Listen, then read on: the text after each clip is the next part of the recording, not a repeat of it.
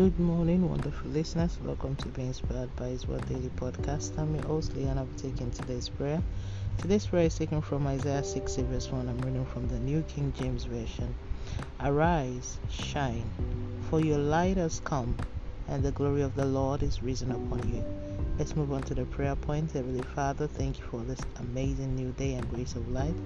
Rock of Ages, thank you for being my hiding place and mighty tower. Lord, thank you for forgiveness of sin and your bloodshed for my salvation.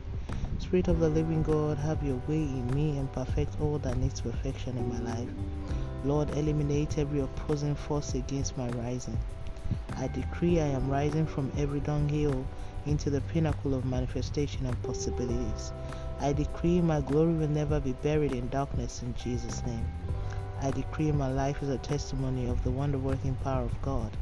I decree what God has started in my life will be completed with speedy answers. I decree I will not be at the wrong place at the wrong time in Jesus' name. I decree wherever my name is mentioned that I can or cannot be, the favor of God speaks on my behalf. I decree my hands are blessed and I receive good news henceforth. I decree I'm a recipient of divine help in all aspects of life. I decree no weapon formed against me shall prosper in Jesus' name. I decree concerning the verses for these daily prayers, all impacted by it in our household, what God has started in our lives will manifest with speed and unending joy in Jesus' name. Now it's time for a personal prayer.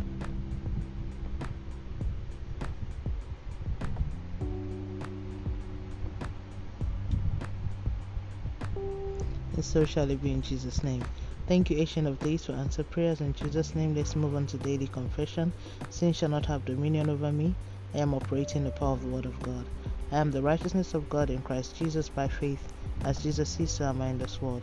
I am rising and shining because the glory of God has risen upon me. My life cannot be hidden in darkness.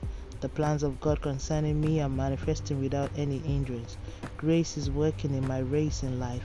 I am a recipient of the power of God, therefore no opposing power can rule over me.